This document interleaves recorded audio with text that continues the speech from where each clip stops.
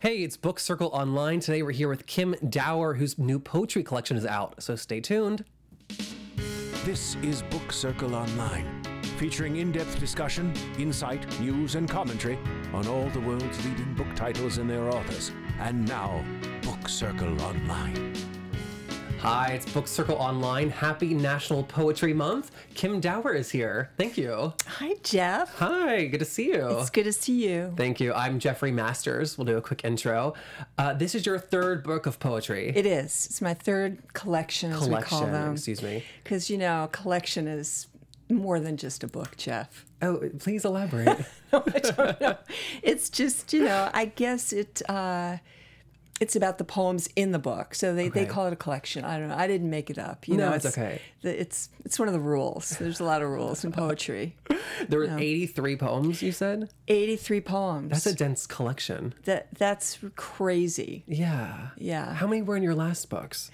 I don't remember, but there weren't 83. Okay.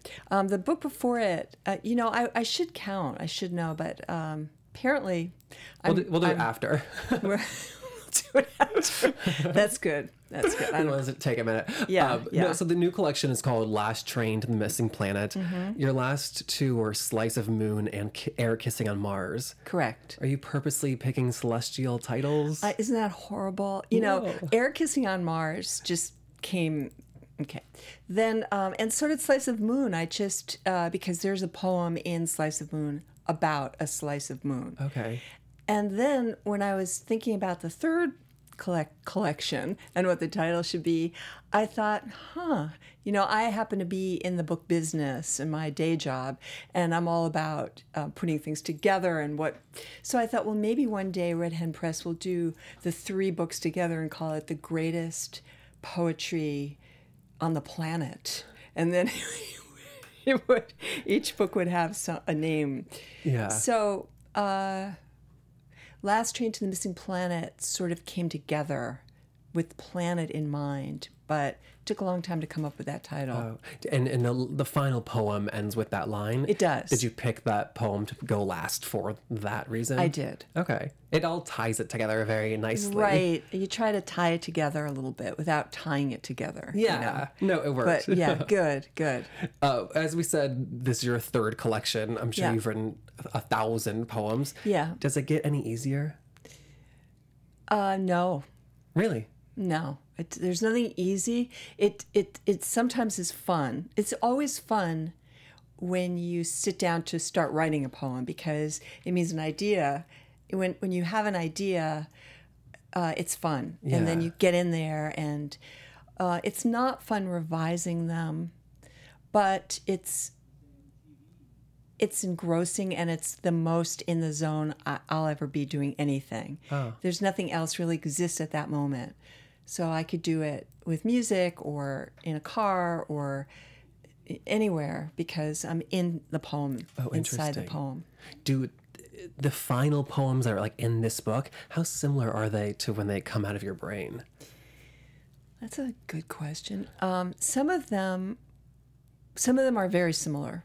Some poems come out and it's remarkable. Like, wow, I don't really need to change it that much, although I don't know, I shouldn't say that in public, but and then other poems just start maybe with a line and it takes months for the line to grow into a full poem. Oh, really? Or to even know why you like that line or want that line. But the line where the idea will haunt me and not let me go. So if it stops haunting me and it's gone, the poem's gone. Oh, interesting. I've heard you too say that you take inspiration from all areas of your life. Yes. But I'm kind of interested in the idea of forcing inspiration. Do you ever sit down without an idea and just like see what comes out? Yes, I do. And that's called, and I guess all poets and maybe writers too, the name for it is, some people call it automatic writing. Mm-hmm. Some people call it fever writing. I think more poets would use this technique than prose writers who sit down with an idea or want But for me personally, it's sort of shaking out words and seeing what happens. And you can do it with a pen and a pad, or you can do it on the computer. Close my eyes and write. I can turn on a timer for 6 minutes, 7 minutes. You don't stop until the timer goes off. Oh, so you do that occasionally? Yes. Oh. Yeah, absolutely. And the things that come out are remarkable. Even a word coupling. I have a line in a poem about don't wait or don't until sunset goes bad. And that had come out in some automatic writing, sunset going bad. Yeah. And that idea sort of stuck with me. Okay. And then maybe months and months later, it appeared in the poem. But it was from automatic writing, which is not thinking about what you're doing, just do it. I've not heard that word before. It was not in this collection, but I loved the coupling of, in a previous one, you said I am gloriously hydrated. Oh. I love those words together. Gloriously hydrated.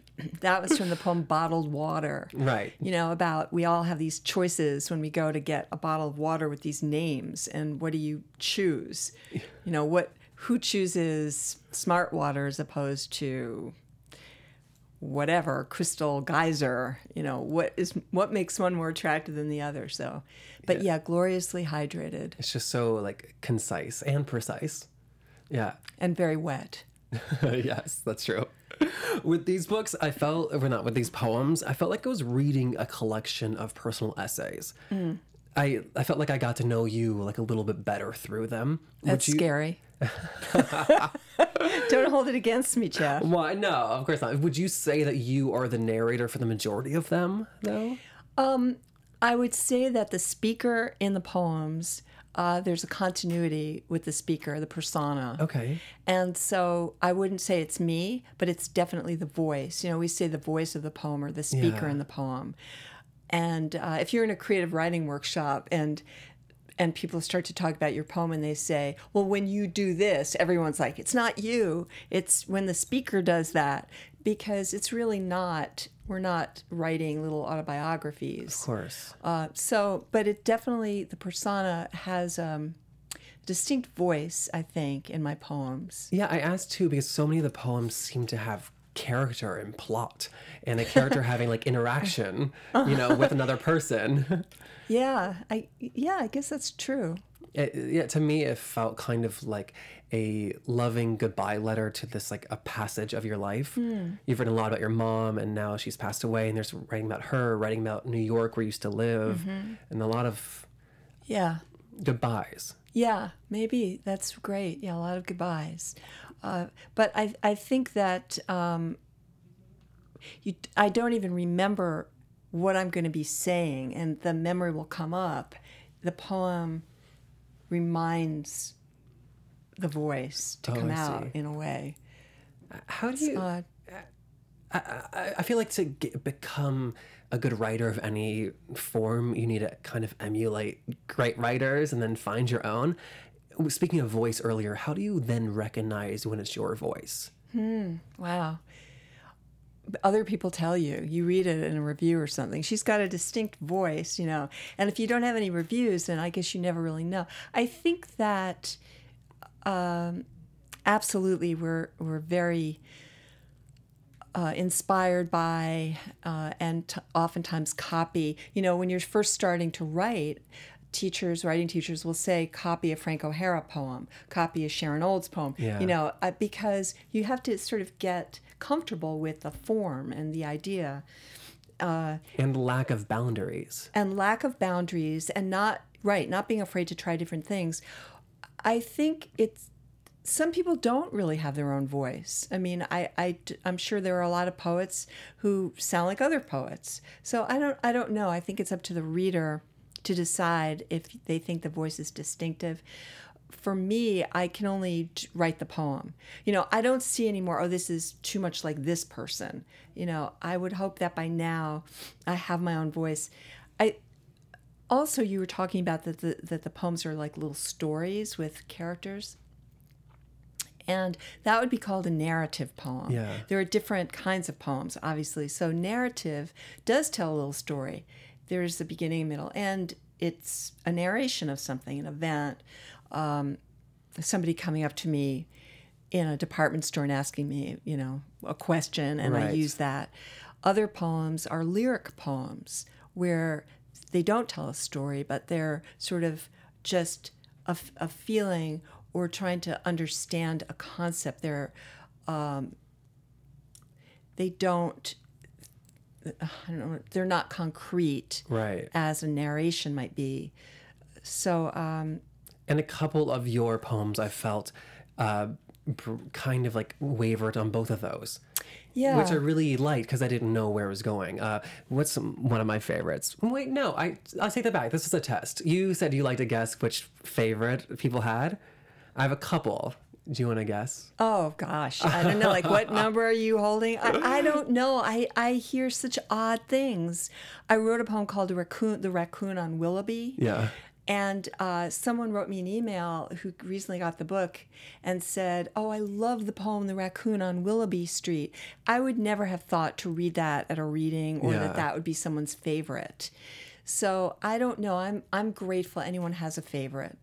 I'm grateful people read the poems and relate to them or respond to them.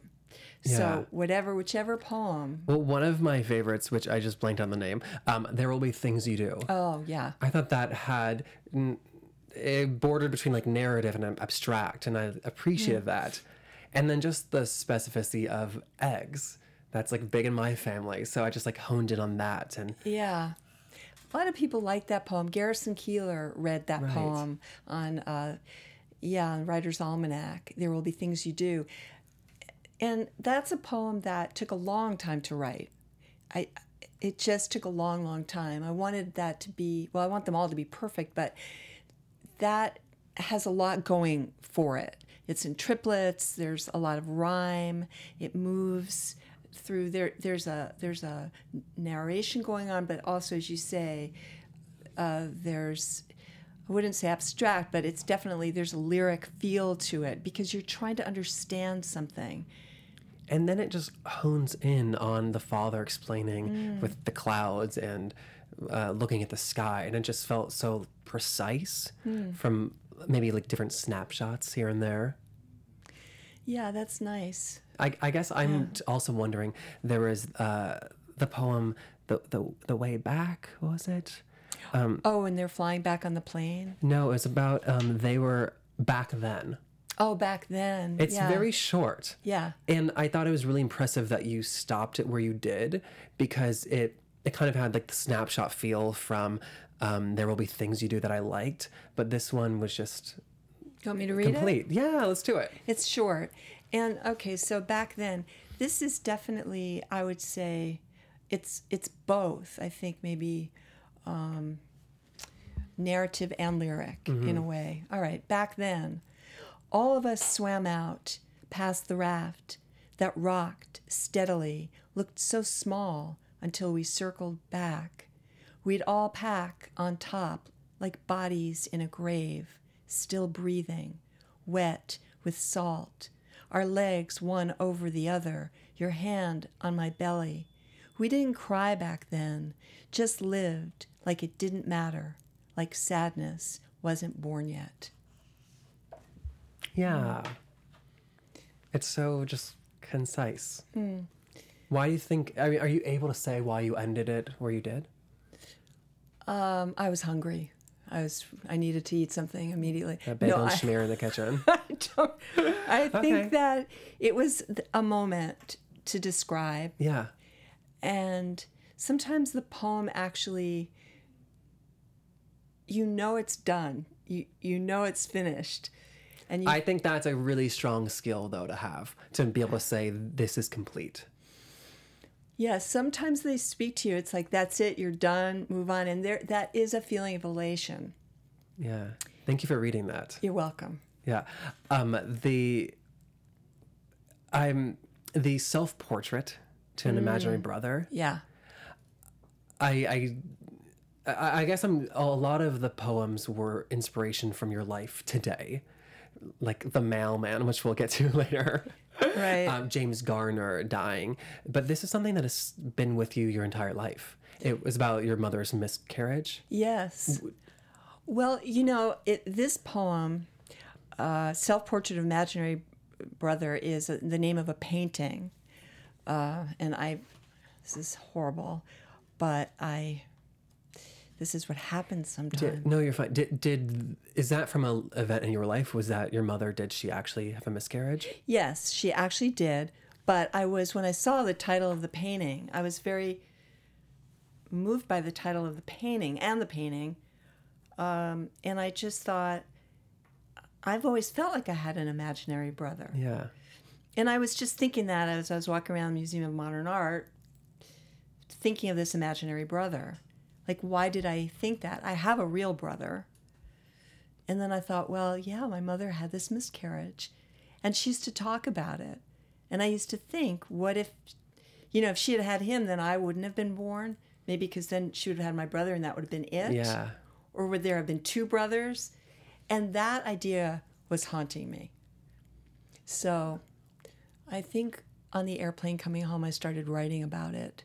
If I had had a brother, Yeah. what would he have been like?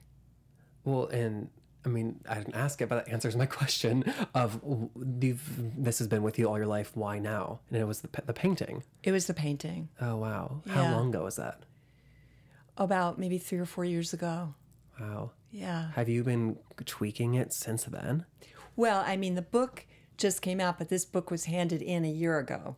Wow. So, and I probably finished. This poem probably took a year to write, to get it right. Because it wasn't narrative. It was sort of growing. Mm-hmm. They kind of grow sometimes, and then you don't know what direction they're going to take. And yeah, and I mean, just fascinating too, because we hear about women, mothers dealing with miscarriages, but never how it affects the siblings usually. Yeah, it is haunting, like you said. Well, I think that a lot of people have miscarriages, but they don't necessarily talk about them with their children later. Which is also interesting. I think I get to it in the poem a little bit, but just the fact that this child knew about it. What was the point of that, really? I mean, some of our mothers are oversharers. And not that it was a secret, but she talked to me a lot about it when I was older. Really? Yeah. And it must have been terrifying for her. And she was very young. She was probably 22 at the time. Wow. And that must be terrifying.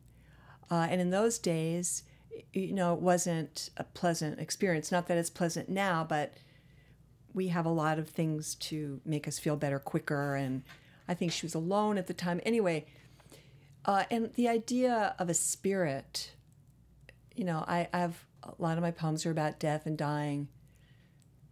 How unusual is that?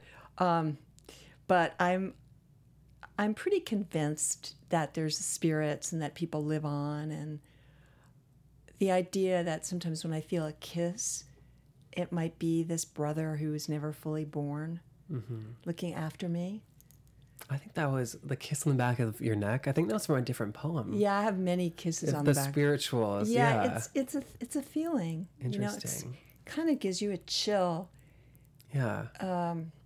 Because you talk about such personal things like that, and then things just about pop culture and James Gardner and a dream about Meryl Streep, it gives such a complete picture of you, even if it's not accurate, because it is, this persona. I still finished it with a image in my head. What was the image? Well, because I knew you before, it was just a little more like fully formed, but just a little more like backstory. Yeah. But possibly into maybe we could like describe your office, which is kind of amazing. Just like reasons for like why, like, what kind of person would have an office like that. Do you write in your office? I do. Let's describe it. I do. Maybe I will to show how vivid it is. Okay. Is that okay? Yeah. The walls are covered with pictures and art, some art by your husband, who's an artist, plush, thick pink carpet. When you walk in, there's a floral sofa, maybe a love seat on the left, and then a bookshelf and books everywhere. Kim's also a literary agent, publicist. Thank you. Yeah. And then big windows when you walk in behind the desk. Sounds great. It sounds really good. Was I accurate? Yes. There's a lot of energy in that Yeah. office. There's a lot of energy. And it's interesting because when I write in that space, it's in that energetic space. And I guess if I think about the poems that were written there, I mean, that's supposed to be my day job. And I'm not supposed to. I mean, no one tells me this. I mean, it is the voice that comes to me. And, It's your "Oh, don't do company." that. But it's my company. But I try to focus on, my work Yeah. there. But there have been, like the poem They Discontinued Carrots. That is from my first book. But my assistant at the time, she would get me lunch, and we would do a thing at Subway often. And I had a certain sandwich that, is very specific. Not that, I'm that picky, but when you're going to Subway, you do get to choose. Right. So it was like one piece of turkey, one piece of cheese, but then pile it on cucumbers, carrots, tomatoes, and blah, blah, blah. And she came back very upset. She's this lovely girl and from Wisconsin named Carolyn. And Carolyn comes in very, very upset. And she looked at me with a completely straight face, and she said, "They discontinued carrots." And I just said, "Carolyn, thank you for that. Now, please go in your office and don't give me any calls for an hour." It was just so immediate. They discontinued carrots. How can you not write a poem about that? So that was written in my office with a lot of energy and fun and pleasure and just everything. But I just kind of got it down on the page, and then it took weeks and weeks and weeks to get it right. Yeah, I like the image of you writing in your office full of energy versus like a completely white room and like lighting a candle and maybe summoning some spirits. Oh yeah, no spirits, no candle. Yeah. No white room. I don't have any room in my house that's white. Yeah. My dining room is orange walls. My kitchen is green walls. I like color. I like to be around color. And when I write at home, I write in the dining room usually. And I can see all the colors from all the rooms down through the outside to the backyard. Wow. I need to have colors around me. I love that. Yeah. You said you wrote goodbye to James Gardner at Yeah. your home? Yes, I did. After seeing the article in the newspaper. I mean, I write a lot of things from reading the newspaper. Were you surprised at how affected you were by his death? Because he kind of fell out of pop culture towards the end. Absolutely. I mean, the guy, was an elderly gentleman when he died.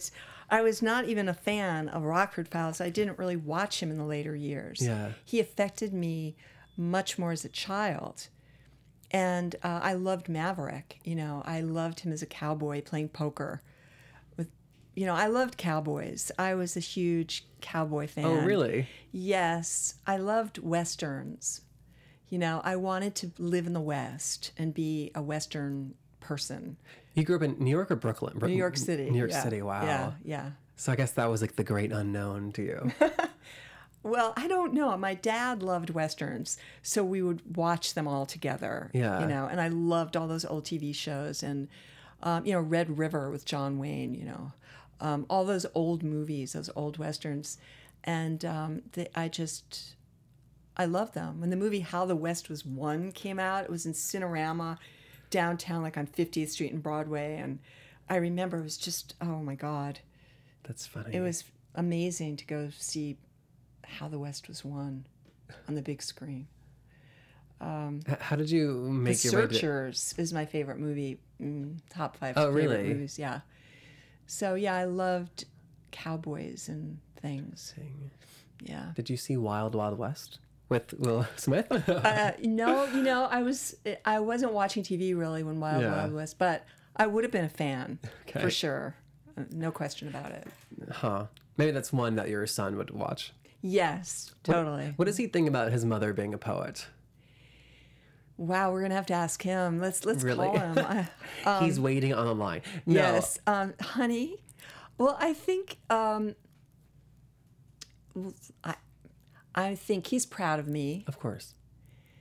and I think that he sees mainly that I had this dream and something I did when I was very young that I stopped doing for a long time, that I've come back to doing. I think that it informs his own life, that we can all do what we need and want to do, and we don't have to worry so much about earning a living, although, do you have any money?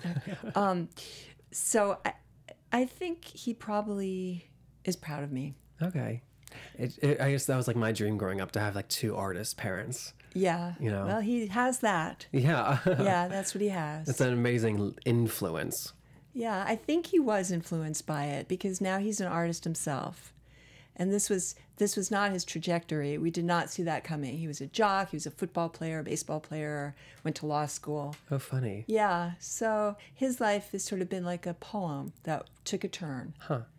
Yeah. Why do you think that you like subconsciously choose poetry to tell these stories in? Like, for example, you had the story about the mailman peeing into your trash can in the alleyway behind your office. That could have been told a million ways, like on a TV show, through like written, prose, like 1,000 ways, and you wrote it in a poem. I'd happily write a script about that if someone wants to pay me for it. I'm a poet. I don't choose it. It just never was another option for you. Well, I've written other things. I would like to write other things, but when I sit down to write, that's what comes out. And I see things as poems. I see them in shapes of poems. Poems can be just like a block without stanza breaks, Yeah. or they can be quatrains or triplets or long lines. I almost can see the shape the poem is going to be before I sit down to write it, or as I'm writing it. It's almost for me like clay, like you mold it, and suddenly I start making the line breaks as I work. So you're saying that the way the poem visually looks on the page dictates what and how much you write? It often can. It can. Look like a shape. If they're like, there are things you do, that poem is very light and airy, and there's a lot of space between the lines. And then there are poems which are called sort of rants, which I write a lot of, where it's one long sentence that just goes on. There's no space, there's no line breaks. It just keeps pounding away. And you kind of know as you're writing it that that's what that poem's going to look like. And as they say, the poetry people, poetry is the most concise form of language. There can't be any extra words or even extra punctuation. You have to say it, and say it as concisely as you can. So you comb through those poems. It's not like prose. Prose, you get a chance to breathe a little more. You can say a little more. There are writers who are more concise, shorter sentences, more poetic. But poetry, that is the demand of poetry. And that's the skill, to make it brief, to say it quickly. Yeah. Do you ever write a line and just like really impress yourself and say, wow, that was great? I have done that. Really? Yeah. Is there an example in the book? Oh, wow. I see. These are the things you should have said before, and I would have had them all ready. Your book has notations in it. Would that be easier? It's color-coded. It is color-coded, like a crazy person. Well, I think that I have surprised myself with some endings. Sometimes the ending comes and I wasn't ready for it. But, boy, I don't know if I can answer that question right now. I think... like one of my other ones I really liked, since I'm Jewish, was the Knishes. Oh, the Knishes. And I could just understand the bafflement of how could you stink up this entire plane with this bag of Knishes? Yes. And I told my mother that story, and she was horrified. But it had a major turn in it. Yeah. And so that just came out through the writing process. That you didn't came plan out. That. No, I didn't plan that. I started writing about the Knishes, and it led to the beach, and it led to this very unpleasant experience when I was a teenager in New York. And it was about the Knishes, but it wasn't about the Knishes. And the poem is really about somebody doing something that's unexpected, and you're not sure how you feel about it, and you don't know how to react to it. And it was being given a gift, but why? And you end with, I think you did not yet know how to say no. Right. No is such a small word, but something about ending the poem on no and then period. It just was so jarring, and Wow. yeah, I didn't expect that. Yeah, that's Knish in my stomach feeling like lead, a gift from a place long ago, way before I knew how to say no. I think that when I did write that, I was surprised by it. And I learned something about myself that I think we learn how to say no, particularly women. We don't start out knowing, because women are supposed to say yes to everything. Mm-hmm. And then when you do learn how to say no and have it be okay, that's a huge moment. I mean, I'm not saying that men don't have to learn that too, but men, I think, well, what do you think? I think no comes quicker for men. I agree. And it's, of course, stereotypically, it's more about taking, and women are the giving, and finding that balance later in life. Women don't like to say no. Yeah. Yeah. Yeah. Should we read the Knish poem? I think it'd be a great one. That it's your show, Jeff. But I gave it all away now. I know. I think we can still enjoy it, though. Okay, here we go. Knishes. All right. 13 Knishes. A friend brings me 13 Knishes from Brighton Beach, carries them in a plastic bag on the airplane from New York to LA, potato, meat, kasha. I didn't know what to say. I'm touched he thought of me, wanted to surprise me. The weight alone daunting, carrying onto the plane. Even if it crashed, he'd have held them tight, gone down the emergency slide, clutching them. Those Knishes brought me back so many memories. Riding the D from Manhattan to the beach, I was a teen, towel rolled under my arm. Would stop at that dive under the L, eat one, before I hit the sand, like a punch in the stomach. Even without gravy, that Knish was lethal. And now I have 13. How could he know the smell alone would set me back?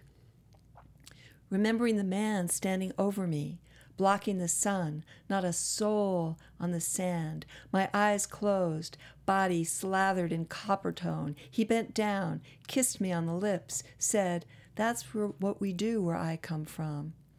I said, "This is America. I'm 16, just want a tan." And I could never shake that dread like a Knish in my stomach, feeling like lead, a gift from a place long ago, way before I knew how to say no. Thank you. You're welcome. It's a great poem. Thank you.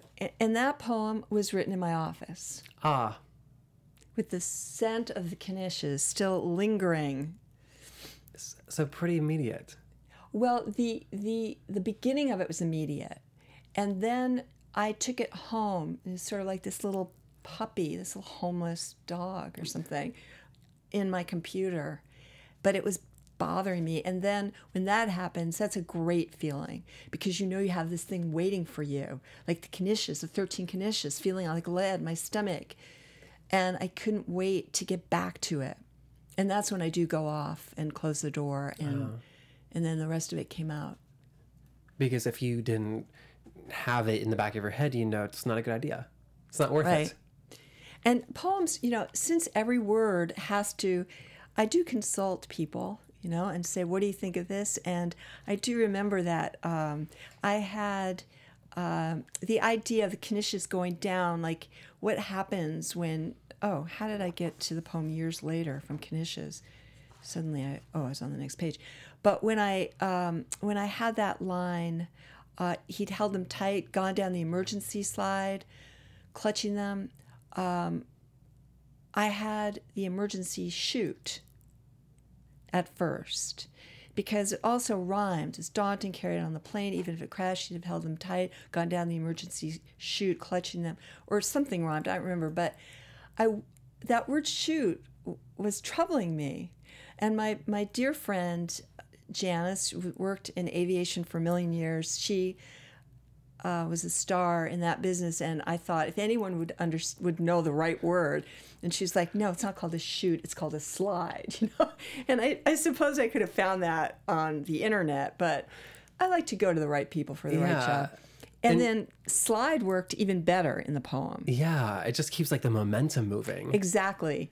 And so chute would have been, first of all, chute, you think of chute, every word, you know, you have to be very careful that it's not like a red herring, that it doesn't take you to another image. Right.